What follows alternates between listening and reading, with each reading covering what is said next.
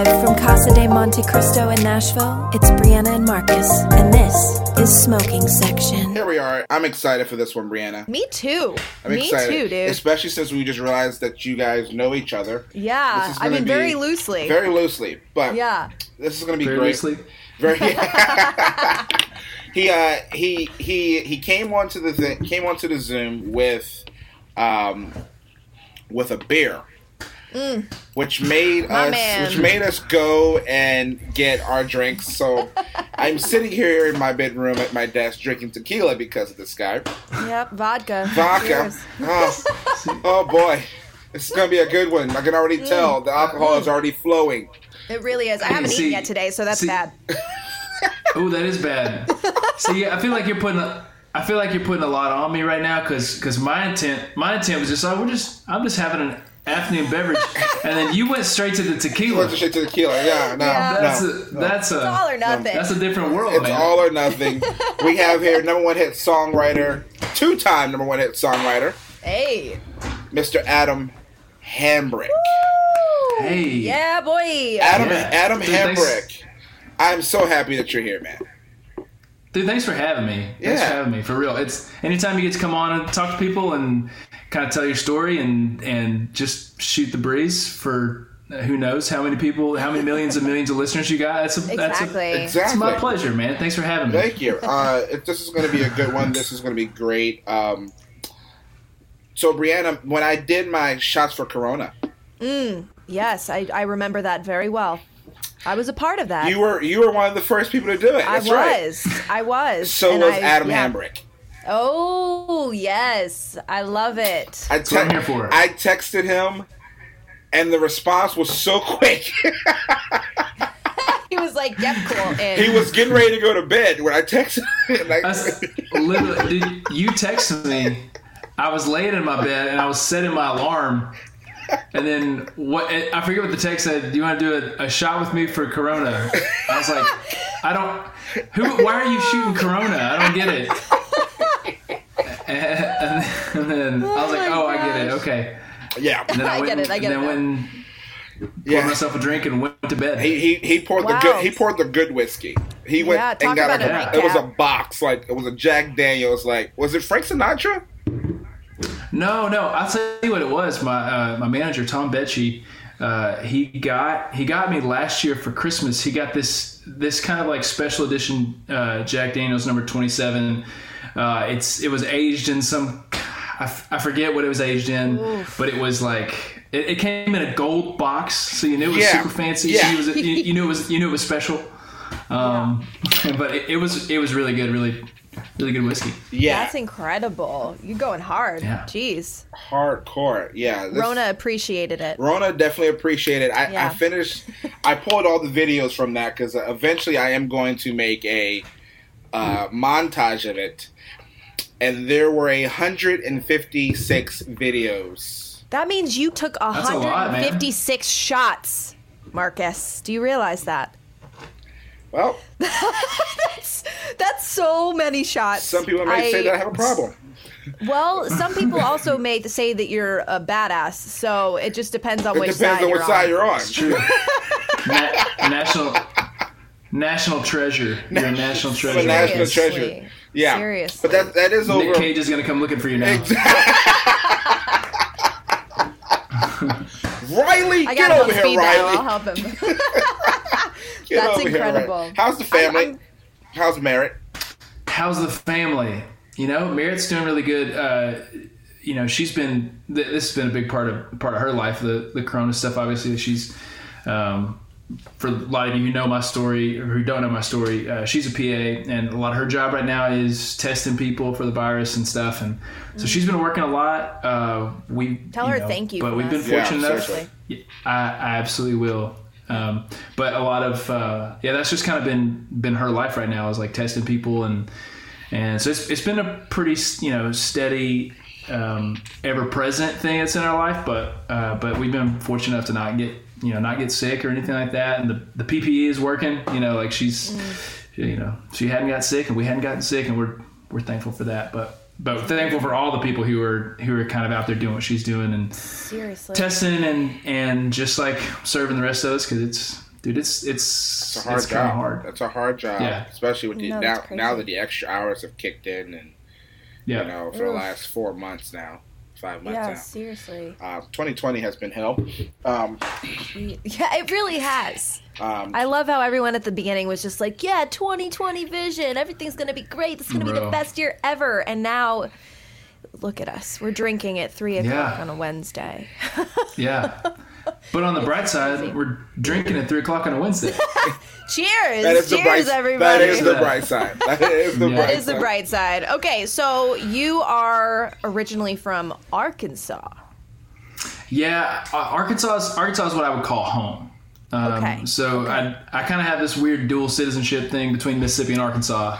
Nice. Where I did a lot of my growing up in Mississippi. In a town called Corinth. But my dad's a preacher. That's just where he pastored when I was growing up. Oh, you're a PK. I'm a PK, man. Nice. And so grew up in Corinth, and Corinth's a special town to me. It's where a lot of my very best friends, just from high school, they're still with me. They're still my people. And but all my family is from Arkansas. So Arkansas is where I would say where home is. I lived there when I was really young, and then I moved back right after high school. Went to college at Central Arkansas. Okay. And I lived there for basically 10 years after high school, and then moved to Nashville. So Arkansas's home. I've been a diehard Razorback fan since since I was born. Yeah. I tell people I got duped into being a Razorback fan because when I was a kid, we were winning national championships in basketball, going to Final Fours. Bill Clinton was president. I was like, Arkansas is king of the world. This is great. This is great. Now it's not so much. And then it's been a tough decade. Been a tough decade to be a Razorback. It's a tough decade to be any sport fan at this point right now. Yeah, they just can't get it in the goal, can they? Yay, sports, right? Yay, sports. Oh, sports. This is a common theme. Everyone we talk to, all the guys, they're just like, yeah, sports. And I'm like, dude, shopping. You need to jump on the bandwagon, Brianna. You need to jump on the bandwagon. I'm a baseball girl. I'm definitely a baseball girl. Okay. So, all right, who's your team? So it's kind of very confusing. It's very confusing. Is because it? I grew up. It is. So I grew up in Southern California. I grew up in Huntington Beach. Okay. So all right. Absolutely Angels all the way. However, most of my family on my dad's side is from Missouri. And so they are some Cards fans. They're really obsessed with the Cardinals. It's my people. And so I have become obsessed with the Cardinals. But for a strange reason, since I was very young, if the Yankees are playing, I don't care who it is. I'm cheering for the Yankees. So it's a very strange dynamic. Stop. I know. I know. You're hi. Hello.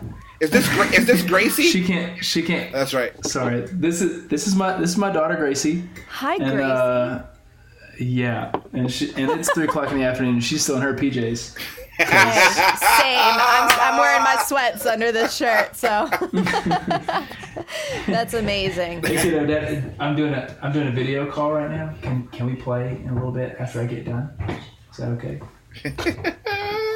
We'll see if we get to the bribing. So bad right now. Oh my god. Hey, kiddo. Gracie, come here. I love you. Go have some good fun time with mommy, and I'll be back in just a little bit. Okay. We're not. Say hi. Say hi to everybody. Hi. Crying. Hi. Guys, this is Gracie. Hi, Gracie. This is Mr. Marcus, and this is Miss Brianna. Hi. They're saying hi. You can't hear them. I've got it in my headphones. Saying hi. Aww. Yeah, we're not editing. This is not being edited out at all. This is not being edited out at all. Legitimately tearing up. That is the cutest thing. Oh my god. Oh my god. That's cute. I'm so low. Wow. She's pretty adorable. She's a great kid. Oh my! You guys, I'm legitimately have You're tears tearing in up. my eyes right now. That is the sweetest thing I've ever seen. Oh my gosh, she's like, I love you. Go have. Oh. She's the best. She's the best. God, that was so cute. Oh my God! Back to sports. Back to sports. Back to sports. Yes, sports. My weird love triangle of baseball Back teams. to sports, okay? God. Back to sports, everybody. I'm trying to figure out how you are a Yankees fan and you're not from anywhere near New York. I'm not. It's a weird thing, literally, since I can remember.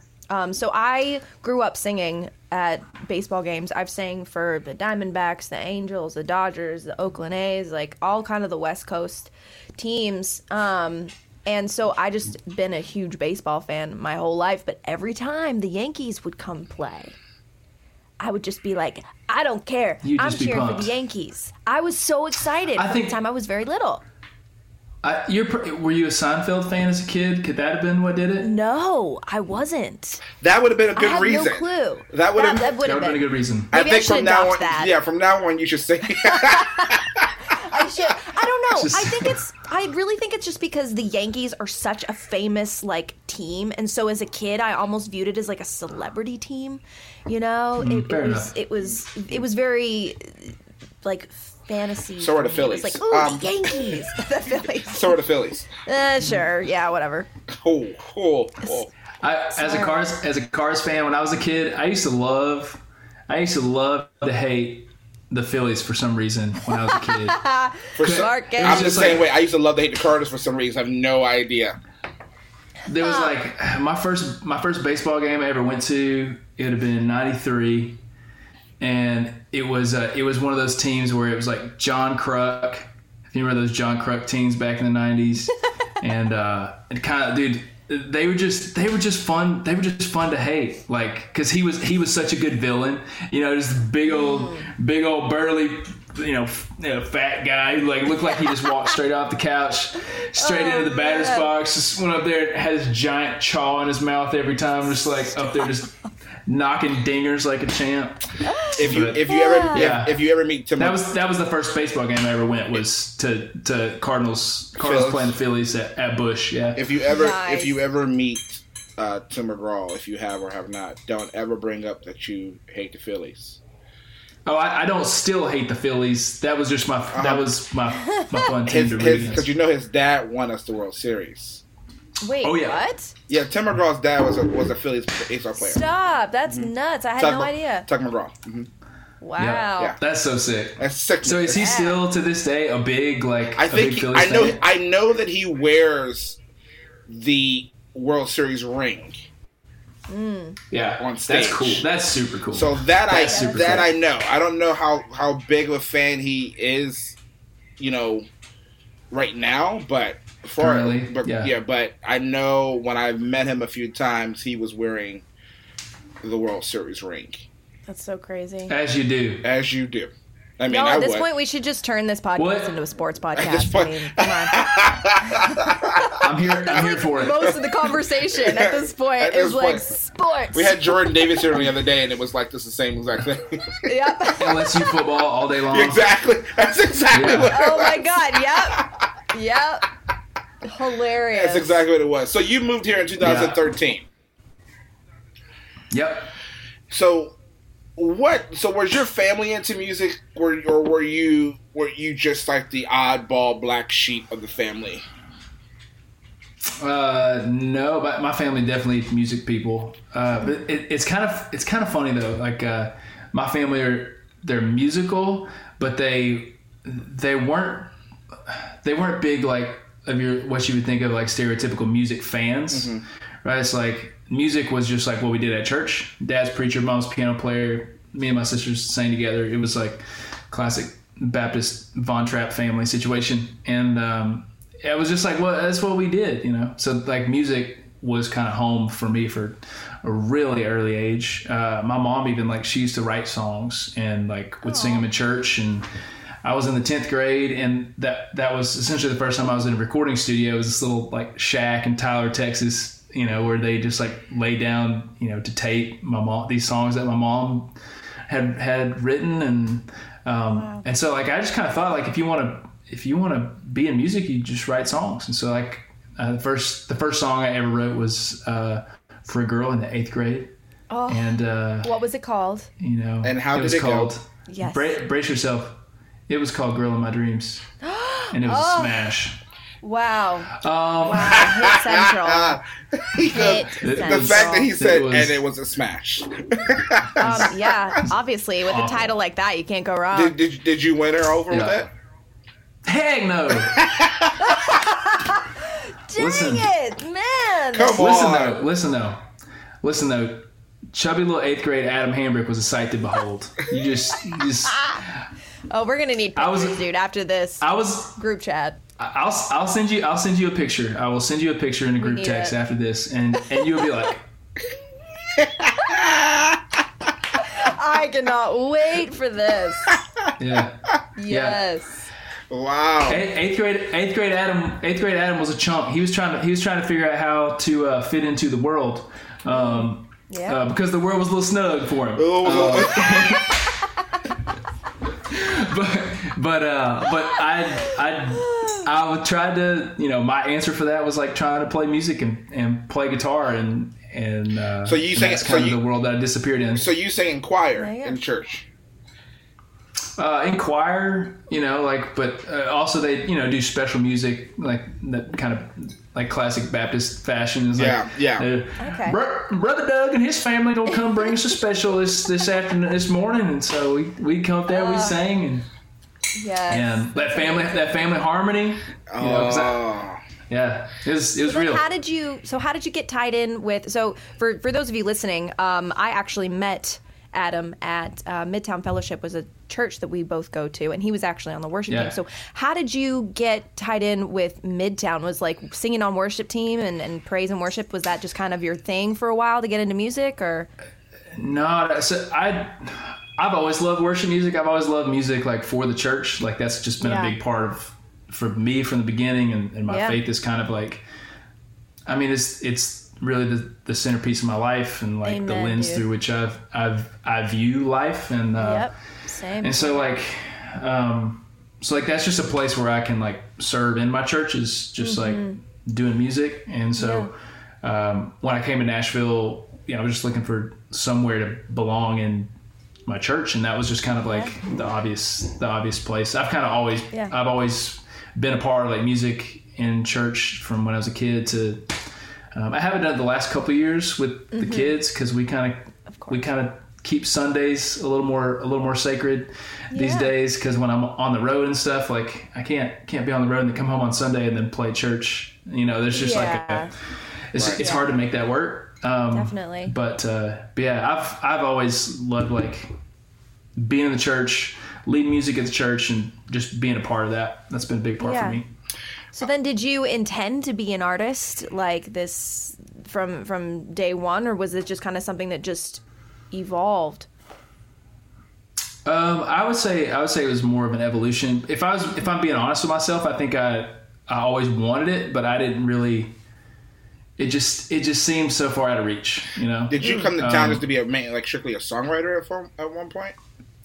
At first, that was it. But the more I was writing these songs, the more I was recording, like the better singer I became, the better, like, the more my perspective kind of like showed itself. Like the more my voice as an artist, like my writing voice and my all that stuff, kind of just like bubbled up to the surface, and I realized, okay, I feel like I need to do something with this. And then the record deal came along, so with UMG, Capitol, Buena Vista here in Nashville, and so that just seemed like a good fit for what I wanted to do as an artist, and so it just like, I feel like all the right doors have opened up for me to get to do this. I would be perfectly content being a soccer dad, honestly. Well, I think that's what makes you so good at what you do. Because it's not your like identity. You're doing it because you love it, and you enjoy doing it, not because like you have to. Yeah. And I appreciate that. Yeah. I hope that. I don't know. I hope that comes across, that I don't feel like I need it to survive. I don't feel like there's a lot of things I could do and feel like fulfilled in life, but if I'm honest, like, this is what I've wanted to do since I was a kid, but but growing up in small towns, for one, I'll tell you this: growing up in small towns, I never saw somebody else who did this, and so it just seemed like that's for somebody else. Grand Ole Opry, country radio, that's for somebody else. It's not me. Yeah. And so the more I came to town, and the closer I was to it, like you're walking. I mean, for crying out loud, you're walking around and you're bumping into Keith Urban at the coffee shop. Like, you know, these are real people walking around. So like, why, you know, like I'm good at this. Why can't I do this? And so it's just been a slow process of me seeing like what's possible, and that's kind of how I ended up where I'm at. And so now, honestly, I'm just like trying to figure out how to tell my story. Like we've written these great songs, we've recorded this great record, and now getting ready to like really ramp it up and put this stuff out. Yeah, that's so exciting, dude. That's really exciting. Thanks. It's really exciting. No, seriously, I think that I listen to your music and I can hear. The thing is I can hear like a younger Keith Urban in your stuff, which is great. Love it. Because it's like, you know, definitely you always me as a music fan, I can always compare, you know, a up and coming act to, okay, well, where do they fit in this category with this successful or, you know, and you definitely fall into the category of Keith Urban, which is great because Keith Urban, that's a longevity career right there. Yeah. Yeah. And it's just great quality music, and you fall into the category, and I compare you to him because of the fact that you guys have the same mentality when it comes to making music. Making music is supposed to be something that you are passionate about creatively, and I can't tell you how many songs you can lately, especially in the last 5-6 years with Keith Urban, on how he's experimented to evolve his music. Mm-hmm. Yeah. And listening to your music, you can tell that your music, you're going to go down that same road where it's not just going to be one genre. You know, you're going to have a lot of crossovers with your music because you're going to have a lot, because you can just tell the different influences that come into play. I feel like there's a little John Mayer in there too. Ooh.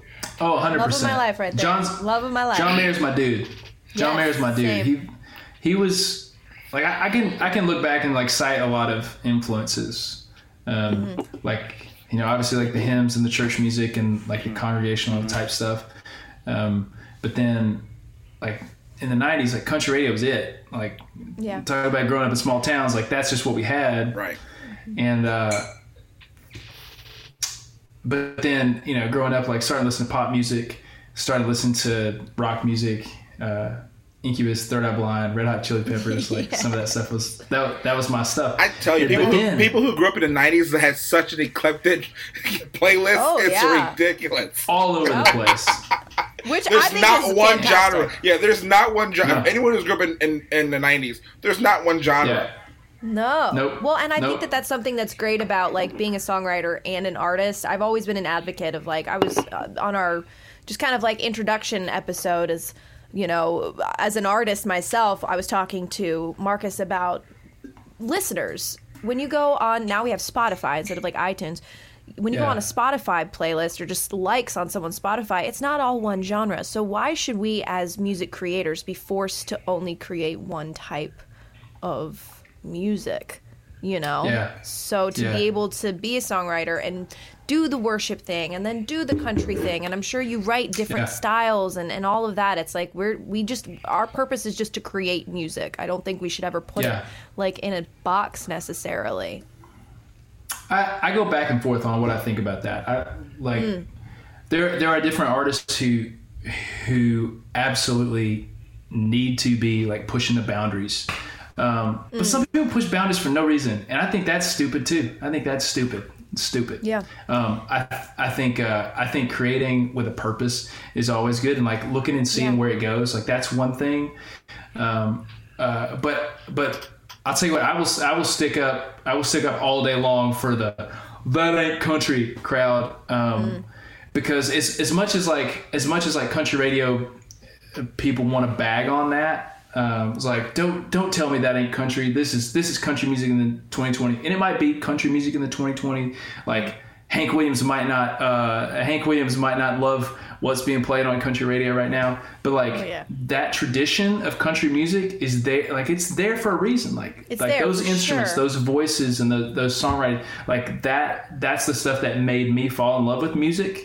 Yeah. And I hope that even though there's all these opportunities for genres to like expand and do all this stuff, and genres to influence each other. I hope that soul of country music, that organic, that storytelling, the things that make country music country, I hope it's always there. And I hope there are always people contending for it. Yeah. I think that the genres that exist now, I feel like they should stay the same. I guess I'm more so talking about like John Mayer, for example. I would not put John in any genre at all. Yeah. And I love him, but everything is like John, you know? Yeah. Like it somehow all fits, even though genre-wise it's not in any... Genre-wise? Genre-wise, I see what you did. Sorry, there. I'm a dad. I love it. The dad jokes are incredible. But it's like, yeah, I think that there's something to be said about people being able to create whatever's them, but not having to kind of abide by the like rules and lines that are drawn by certain genres. You know? Yeah. I don't know. I'm like a huge advocate of that. I'm with you. I think that's like what makes like truly kind of transcendent artists. That. I think that's why. I think that's why you can do that with John Mayer's, because he's like he lets so many things hit the filter of his artistry, and then takes what's what moves him about that and puts it into his thing. Yep. And it's still authentic, and that's what makes great artists great. Yeah, and that's incredible. I think that's what strikes me about him. Yeah, I think and I think that's why I say that you're going to be one of those artists that's going to be around for a long time. A long time. So let's your songwriting. You moved to Nashville 2013. You had the influence. You intended to be. You went through the whole writing. You wanted to be a singer. Singer at some point. You want to be an artist. Obviously, deep down inside, we all have that. Anyone who comes to Nashville at that point has that dream. But you were a songwriter. Who's your publishing company? Publishing company is Anthem, and that's right. Anthem and then Red Creative. Red Creative, Jeremy Stover. He's kind of been my mentor. Yeah. That's my dude. That's right. Yeah, and, I've written with Jeremy. He's kind of the guy who found me and brought me to town. Have you? Yeah, when I was really young. I've been here since I was like 16. I remember writing with him when I was a teenager. Oh, wow. Yeah. Yeah, she's what we call old in the industry. No, I'm just kidding. Oh, God. Just no, kidding. I seriously am. It's 12 years this year. So fun. But that's really you're still here. You're still here. Still here. Doing something completely different. But anyway, not going this anywhere. Is about you. No, I'm not. But this is about you, Adam. Let's talk about you. So your publishing deal. So that came before your record deal. Then I'm assuming. Yeah, 100%. And honestly, like, if I'd come to Nashville chasing a record deal, buddy, I would just be the biggest piece of crap. It wouldn't be any good. It wouldn't be any good. I would just be chasing, like, trying to figure out, like, what everybody else wants. And honestly, like, I, like anybody else, still do that. Like, we all do that to some degrees. Like, of course. Like, what do they think about this? Of course. But like, moving to Nashville to write songs for other artists, like, it was kind of like that playground where I kind of like found my voice as an artist. But but I'm really grateful for those companies, because they did such a great job of like teaching me how to write songs for this machine, like this country radio, country genre. And as when people ask me, hey, I want to move to Nashville, and great, come and write 1,000 songs. Yep. And then when you're done, write 1,000 more. Then you'll start writing good songs. Yeah, exactly. Yep. So what was your process like? So you came in here? You came in the city? Did you know anybody in the city? Man, we were talking about faith and all that stuff earlier. I feel like there was a lot of my story it was almost like God picked us up at Arkansas and put us in Nashville. so I was making music on the side in Arkansas. I just like made a record with some of my really good friends from church. The record was called Fighting from the Ground, and I was doing like some local press and doing like a morning TV show in Little Rock. And then Justin Moore had just moved back to Arkansas, and he had just happened to be watching TV that morning. And he's like, "Man, that dude's pretty good." And he called his producer and Jeremy Stover, and Stover reached out, and so I got to know Jeremy a little bit. We got to start writing songs, and then I just happened to have a job that was like flexible, where I could kind of like come to Nashville once a month and write songs for a few days, like no big deal. And then my wife Mary, her best friend just happened to live in Nashville, her best friend from high school. And dude, there were just all these like crazy coincidences that lined up. Justin just happened to be at home. Jeremy just happened to be starting a publishing company. Merritt's friend happened to live here. Like there were just so many like happen-tos that like, even if we didn't know a soul, it was a clear path. It was a clear path to that. Yeah, you knew that was what he had intended.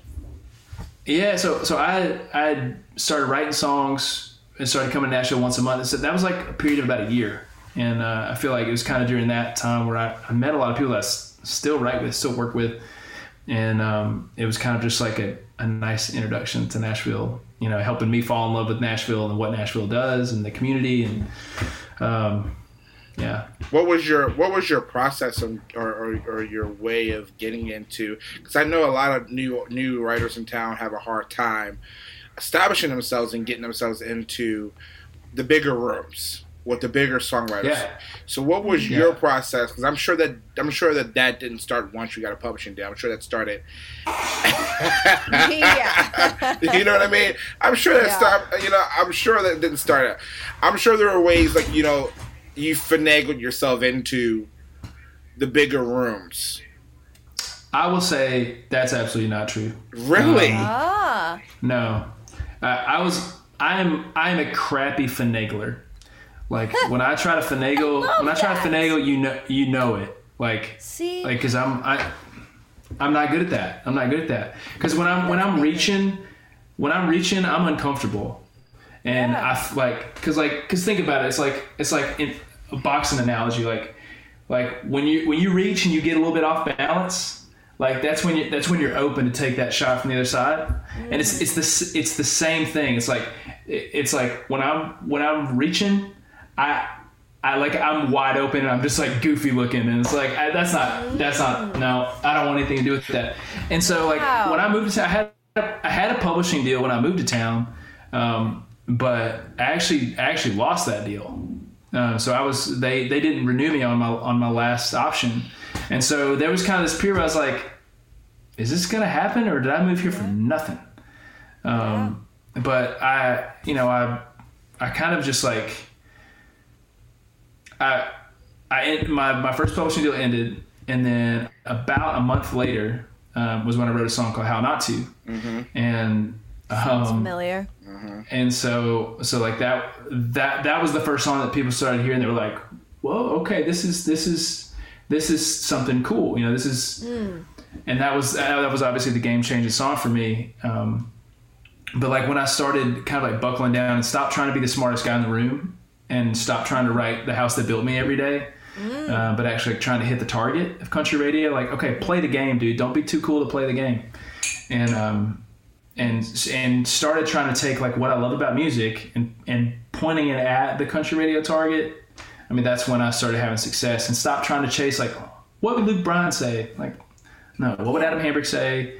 Yeah. How does Adam Hambrick want to say it? And then those are the songs that people have wanted to cut more times than not. So, dude, I love hearing that so much because it's a mindset that in a lot of people is kind of lost because everyone's just chasing that next cut, chasing that radio single, and it's no, chase yourself, chase what you are, because the people that are going to make it in this business and have longevity, just like Marcus was saying, are the people who are going to be true to themselves and are just going to be authentic and real. And God, I just want to applaud you. That's freaking amazing.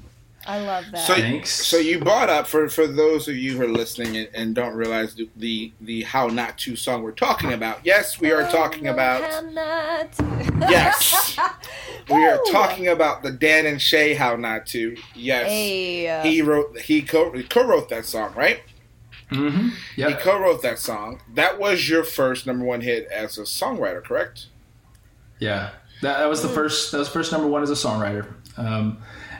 And it was funny. That song was like we wrote it.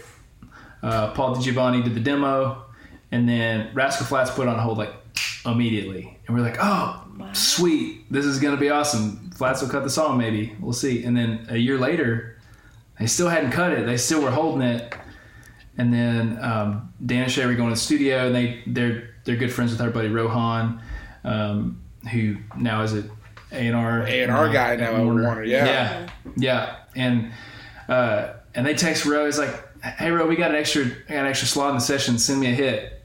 And so Ro sent Dan How Not To. He's like, "Dude, we love this," and they cut it that day. Wow. And it was like, "Oh, okay, all right, boom, love it." And I'll never forget. I was on my way back from Arkansas. It was right after New Year's. My daughter Gracie had just been born, and wow. And so she was like a month old, and we were driving back, and I got a phone call, and I said, "Man, I think I just got a Dan and Shay cut." Like, cool. And then we didn't think anything about it for a few weeks. Like, oh my gosh! Wow. And then I talked to earth. This is so refreshing. Oh, I love this. I'm like so geeking out because that's the mindset that I think so many people should have. I'm sorry, I'm like fangirling over your mindset now, but that's just amazing. That's just listen. That's what happens when you lose a publishing deal. You don't get excited about anything. Yeah. You don't. You. Yeah. And you have to adopt that mindset. Otherwise, you're just mad all the time, and you burn out and want to move home. Yep, I totally get that. So then this is not your only number one, though. No. You have adjusted more. Somebody else will. Yeah. Tell us about that one. What was the process with that? I mean, that was super cool because that was, like Justin was a big part of my story in getting me to Nashville. So like me be able to contribute something to his career was awesome. Mm-hmm. But like, I'll tell you a funny story about that. Rascal Flatts had that one on hold too, and this is not bag on Flatts time. I love those boys, so I sent Joe on that song, and he's like, "Man, love it. This song is so cool. Love it. I'd love to hold it." And I said, "Dude, great, awesome." Yeah. And then, but I guess they took it. They took it off hold with my publisher, but I didn't know it. And so one day Jeremy texted me and he said, "Somebody Else Will just got cut." I was like, "Rascal Flatts cut, let's go." Fired up. What? And then that night, I'm getting ready to go to bed, and I get a text from Jeremy. He says, "Hey, meet me and Justin downtown. We're gonna have a couple drinks and celebrate your cut." I was like, "Awesome, great." Yeah. And so I get to the bar. I'm starting to sense that it's very easy to get you out of bed to have a drink. I'm starting to sense that. He's a good Christian man. He likes the companionship. It's true. That's the community. I'm a big fan of the fellowship. Yes. But anyway, so get out of town, meet Jeremy and Justin at Tin Roof, and I see Justin. The first thing he says, "Man, that song sounds like a hit." I was like, it sounds so good. And all I'm thinking is like, how do you hear my Rascal Flatts cut? Like, still had zero idea that he had cut it. Interesting. And then and Jeremy's like, we cut it on Justin today. It's like, no way, because when we wrote it, it sounded like a straight up pop song. And so like it was not on my radar at all that Justin like would even like like do it. But when he sings it, because it's Justin and his incredible country voice, it's a country song. I listened to that song. I'm like, I don't think that I could ever hear Gary LeVox singing that song. I was literally thinking the same thing. I was like, this is not. And that's no offense to Gary LeVox, because he can sing, but I don't think I Justin, the How Not To. I can definitely hear him singing. Definitely, because I feel like Dan and Shane and Rascal Flatts kind of have the similar vibe. For sure, for each other. But as far as the Justin Moore, somebody else, well, I don't think I can hear, like, you would have to have Joe Don Rooney have his first lead. I mean, I think that goes back to like the fact that Justin's so good at doing what he does that he made the song. Oh his. Man, like that's sick. And I'll say this, dude, Justin is way underrated. I was your mind, my mind to your lips. Yeah, and he's got one of the most dynamic voices, and it's just funny, like, you know, country radio is one of those weird things. It's almost like he releases a song, and country radio is always slow to it. So like every one of his songs is like, 35, 40, 45 weeks. And so it takes a long time, but it always gets there. It always gets to number one. I always I told someone the other day, I'm like, because we talked about Justin Moore, and I'm like, Justin Moore is one of those people who are just, it's a sneak attack. Like, it's a sneak attack every single, he's a sleeper, as we talk about sports. He's a sleeper because he comes out with these hits after hits after hits. And it's crazy. You're right. 45 weeks. He knew, he's like, oh, it's there. But you know what? At the same time, that's great for your royalty checks. It is. It's good. It's good. It is. And a slow burn is better for your career overall, honestly. Really sure. It is. Because that's a longer amount of time that you're on the radio in people's minds. Yeah. Totally. It's real. So what made you pick Capitol? Because I'm sure that you had, other labels wanting you. Am I wrong about that too? UMG was kind of like, I feel like UMG was the only one that we ever got serious with, and it had a lot to do with kind of my relationship with Stephanie Wright, who's A&R over there. She just, she was responsible for Sam Hunt. She was, responsible for bringing in Jordan Davis. Like, there's just like, and she saw that same thing in what I was doing, and it was just like super encouraging, and and I would just go to the wall for her. I think she's just the best, and I knew that if I was going to do this, I wanted to be with people that I trust and be with people who trust like my voice and my ability and all that stuff. And so so that was kind of like, I didn't even really get serious. I didn't try to do the bidding war and try to do that thing. I just kind of and that's kind of my thing to a fault, is like, I tend to be transparent. It's like and so that was our approach. That's how we ended up at UMG and how I ended up at Capitol, and just good people. I'm just sitting there thinking about, you are going, because you're so transparent, you are going to have such a long career. No, seriously. The authenticity about you as an artist, as a writer, as a human being, I mean, is so refreshing. You're not sacrificing your morals. No, you're just being Adam Hambrick, like you're being you, and that's amazing. That's just all that a listener, a fellow, artist. That's so exciting to see people like you getting success that you deserve. Well, what can I say? All Adam Hambrick can be is all Adam Hambrick can be.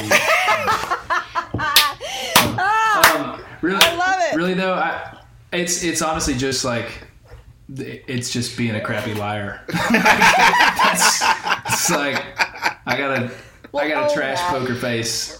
I think that's really good for this business where it's full of a lot of people who have the best poker faces you can ever see. By the way, that was a priceless hair flip, by the way. That really was. Hey. Normally the hair flip's my thing, and I'm a little jealous that you just outdid my hair flip. But it's okay. Also, it's just because I haven't showered today. Speaking of honesty. It looks fantastic. That's why my hair is up, because I was like, we're not messing with this. We're just gonna put it in a bun and call it a day. So I'm out here trying to look like a burnout in a good way. You are succeeding. There's no trying here. You are succeeding. Absolutely. Oh, thank you. So you are, before COVID and all of this stuff, so you were kind of out on the road and everything. Were you touring as an artist? Were you doing a sideman thing? Like, were you writing with people? What were you doing? No, I was touring. We did a bunch of shows in the spring with Ashley McBride, and we had a couple more after that got canceled. And then we had some fairs and festivals this summer. We were just kind of like, it felt like we were really starting to ramp up. We had a cool TV look that was coming that kind of fell off, but it's recently come back around. So that's really exciting. So just like low key, I'll be on TV at some point soon, guys. Don't tell me. But that'll be the first time for that. I've never done that before. That'd be tight. That's exciting. And so like all this stuff, man. Like we had music coming out. There was a plan. It was like, all right, we're doing this, and then all of a sudden, COVID hit, and it was like, no more. And so the whole that changed your release status and what you're doing. Has that changed like the whole plan? It's changed how we're doing it. But now kind of we're ramping back up and kind of like just getting the train back on the tracks. Just having to be creative with how we do it. You know, definitely. Honestly, I'll tell you this, and I know every other artist out there right now is struggling with this, but social media has just driven me insane.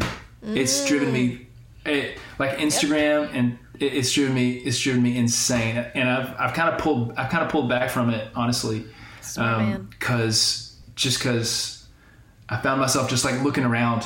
It's like, everybody else is putting out content. What should I do? And then I would like try to. And then I would try to like do a video or something, and I was just like, I hate that. And so instead of like trying to just like keep up with everybody, like over quarantine, I've kind of just like pulled back a little bit. And I did a series of like where I did like a Sunday morning hymn thing for people, and that was fun. That's awesome. Are you no longer doing that?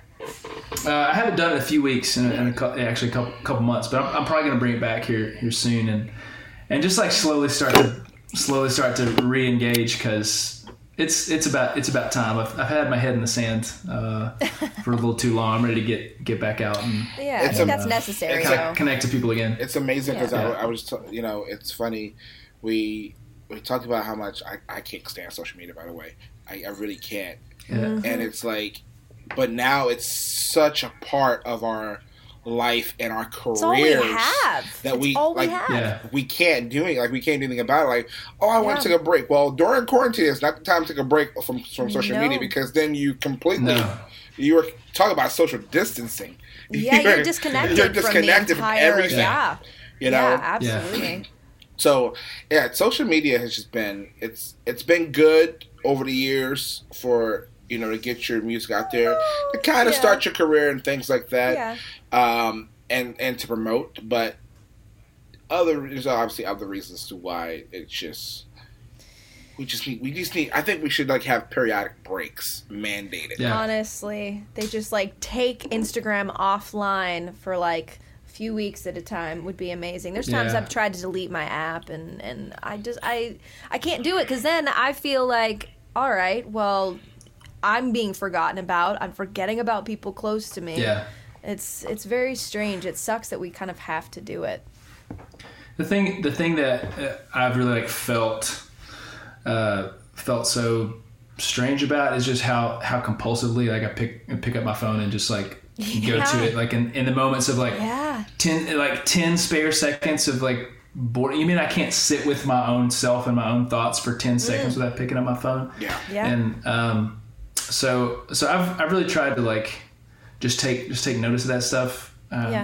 because especially as a creative, like for all my artists, like creative friends out there, if everything that you're doing is like pouring new random information in, and you're taking in news stories that like don't really affect your everyday life, or you're taking in posts or other people's opinions that don't really affect your everyday life, like there's no space for your mind to like create. There's no space for your mind to like solve problems, you know, in the background. You know, there's like, and you can't really like be yourself if all the time you're taking in information from everywhere else. And there's like there's studies on that. I'll recommend a book.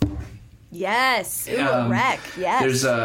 There's a book called The Shallows. It's called The Shallows: How the Internet is Changing Our Brains. I'm writing this down. By a guy named Nicholas Carr. And let me tell you, it gets a little nerdy, but it's really great, especially if you're creative and you're like passionate about like wanting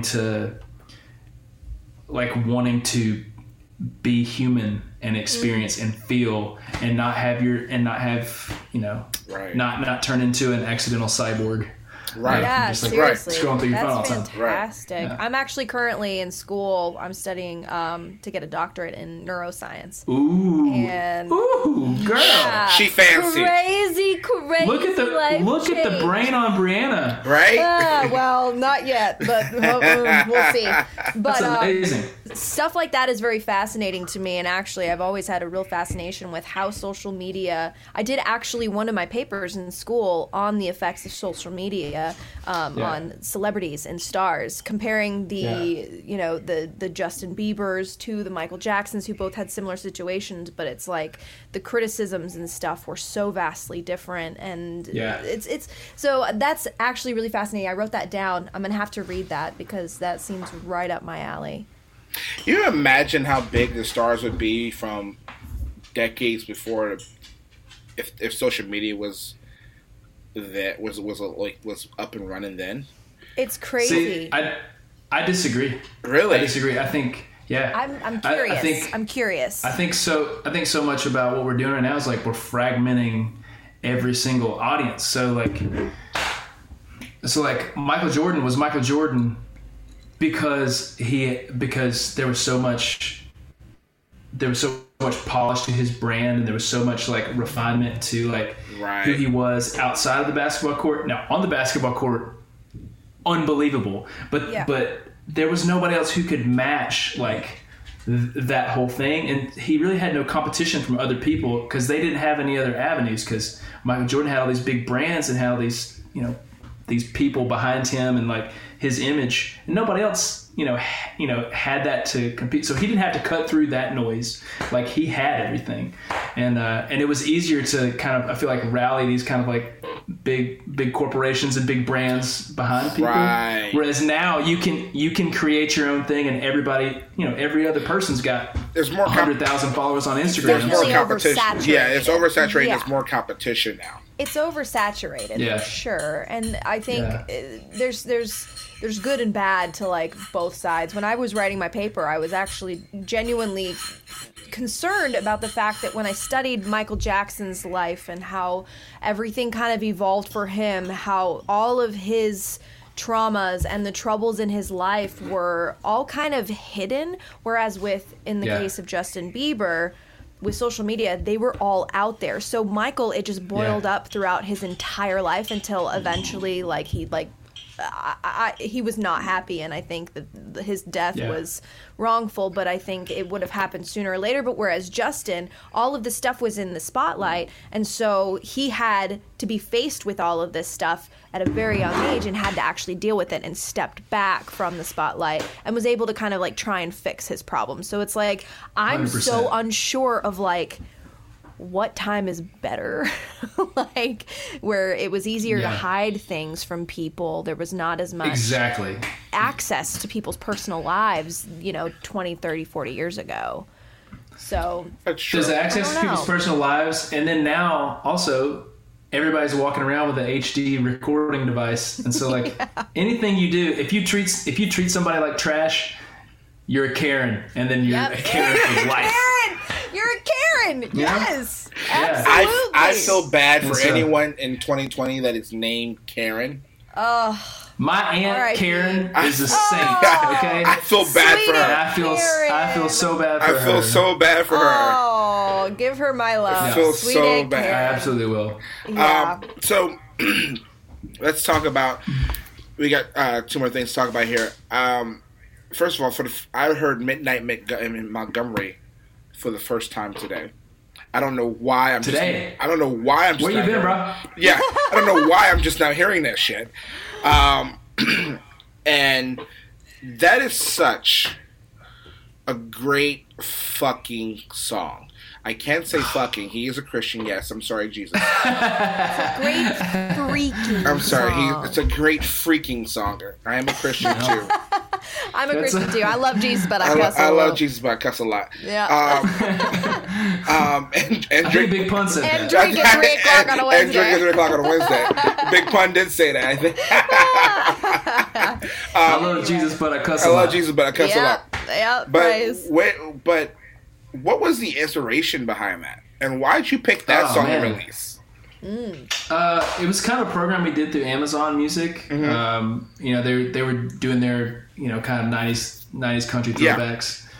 I think I'm trying to remember who else did. Maddie and Tay did Meet in the Middle. Mitchell Tenpenny did Just to See You Smile. That's right. Some really cool ones. But I did that just 'cause, man, Alan Jackson. It's Garth and Alan. They're right there. They're right there for me as like my first musical as they influences. Should be. So when it came time to throw back, I wanted to do something not everybody else would do, and then I wanted to do something that like I could really rip on and like sing, like really like open up and just kind of tear loose a little bit. And I just always thought that song was so cool. And so we just kind of like took the approach, Andrew DeRoberts, and Andrew DeRoberts produced the track. And we just kind of took the approach like, how would the Killers do this? Killers, one of my favorite bands. Yeah. And I was like, and we kind of like matched the production style that we've done with some other stuff that's going to be coming out. And I mean, we just kind of like went for it. It's really good. Thanks, man. I do worry that I'll be at some party someday, and I'm going to catch a beer bottle in the back of the head. It's going to be Alan Jackson standing there. Why'd you do that in my song? God forbid. I don't think Alan Jackson leaves the house because as long as I've been in Nashville, it's about 10 years now, I've never heard Alan Jackson being anywhere randomly. That's true. Ever. I'm gonna be honest with you. If I was Alan Jackson and I was sitting on that kind of pile of money, I think I'd probably buy me a farm. I might stay there. I might stay there, Jim. Not gonna lie. Have y'all seen his house though? Yeah. All right, dude. It has been so much fun talking to you. I have one last question. What is next? What is next for Adam Hambrick? What you got going on right now? Well, we're in the middle of putting out what I call a series of I call them flip sides. 2 song batches. 2 song batches. So last month, because we're talking. We're in September now, so last month. Last month we put out the first flip side. It's called Top Down Southbound. It had a song called Sunshine State of Mind and a song called Do the Math. And so like going forward, we're just gonna be putting out kind of like these little vignettes, these 2 song flip side projects. And so I'm excited about that. And so the next one will come out I think next month. But you guys can just stay tuned. We put out some videos and putting out some different stuff, and so that's it. Flip sides coming at you. I'm excited for this. I'm so excited. Me too. So y'all check out his stuff. It's so good. It's so amazing. And love that you're getting to do stuff even though the whole world's been in quarantine the past God knows how long. It's amazing that you're still doing this stuff and still pushing forward with everything. So we've had a blast. Talking to you. We had a blast. Thanks for having me. Yeah, always. One more thing. What's the advice you want to give to an aspiring artist?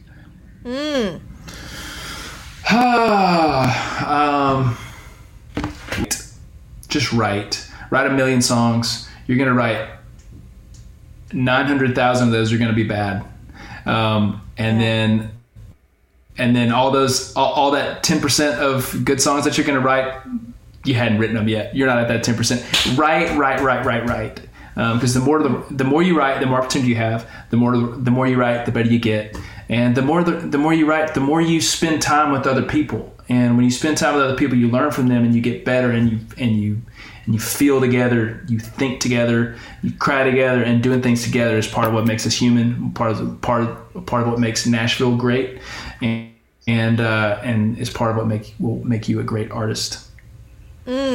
Fantastic advice. That is the best advice I can give you. Y'all, Adam Hambrick, everybody. Thank you so much for being on the show. Adam Hambrick. Go follow him everywhere. Listen to his flip sides that he's been putting out. Y'all, thank you so much. God bless you, and thanks for coming on this podcast with us. We had a great time. Thank you. Yeah. See y'all next time. Love you guys.